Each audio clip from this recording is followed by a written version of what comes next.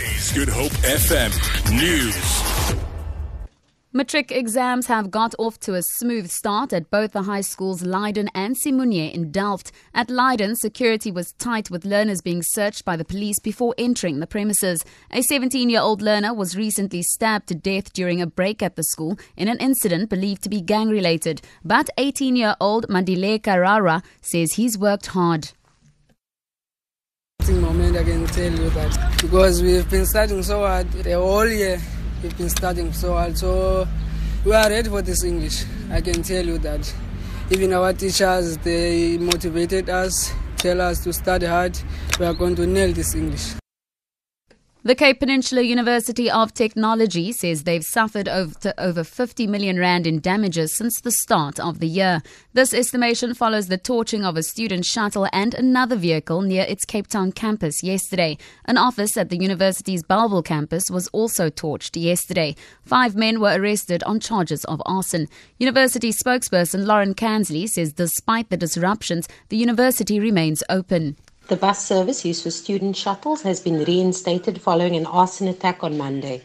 Despite this incident, classes and work continues and we are in fact seeing record numbers of staff and student attendance. CPUT remains open and operational.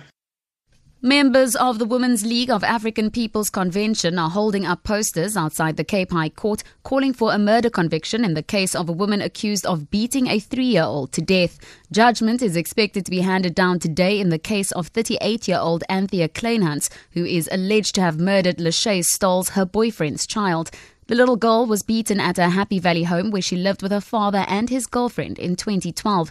Kleinhans has denied murdering the child. She has 3 children of her own.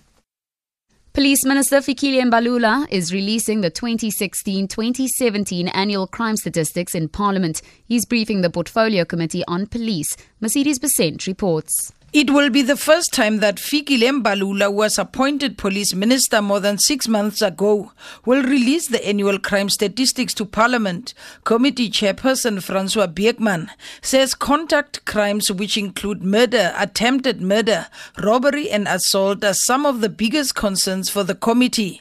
He says he hopes the minister and his team will shed light on the improvements, turnaround strategies and challenges faced in each province over the last year when it comes to contact crime.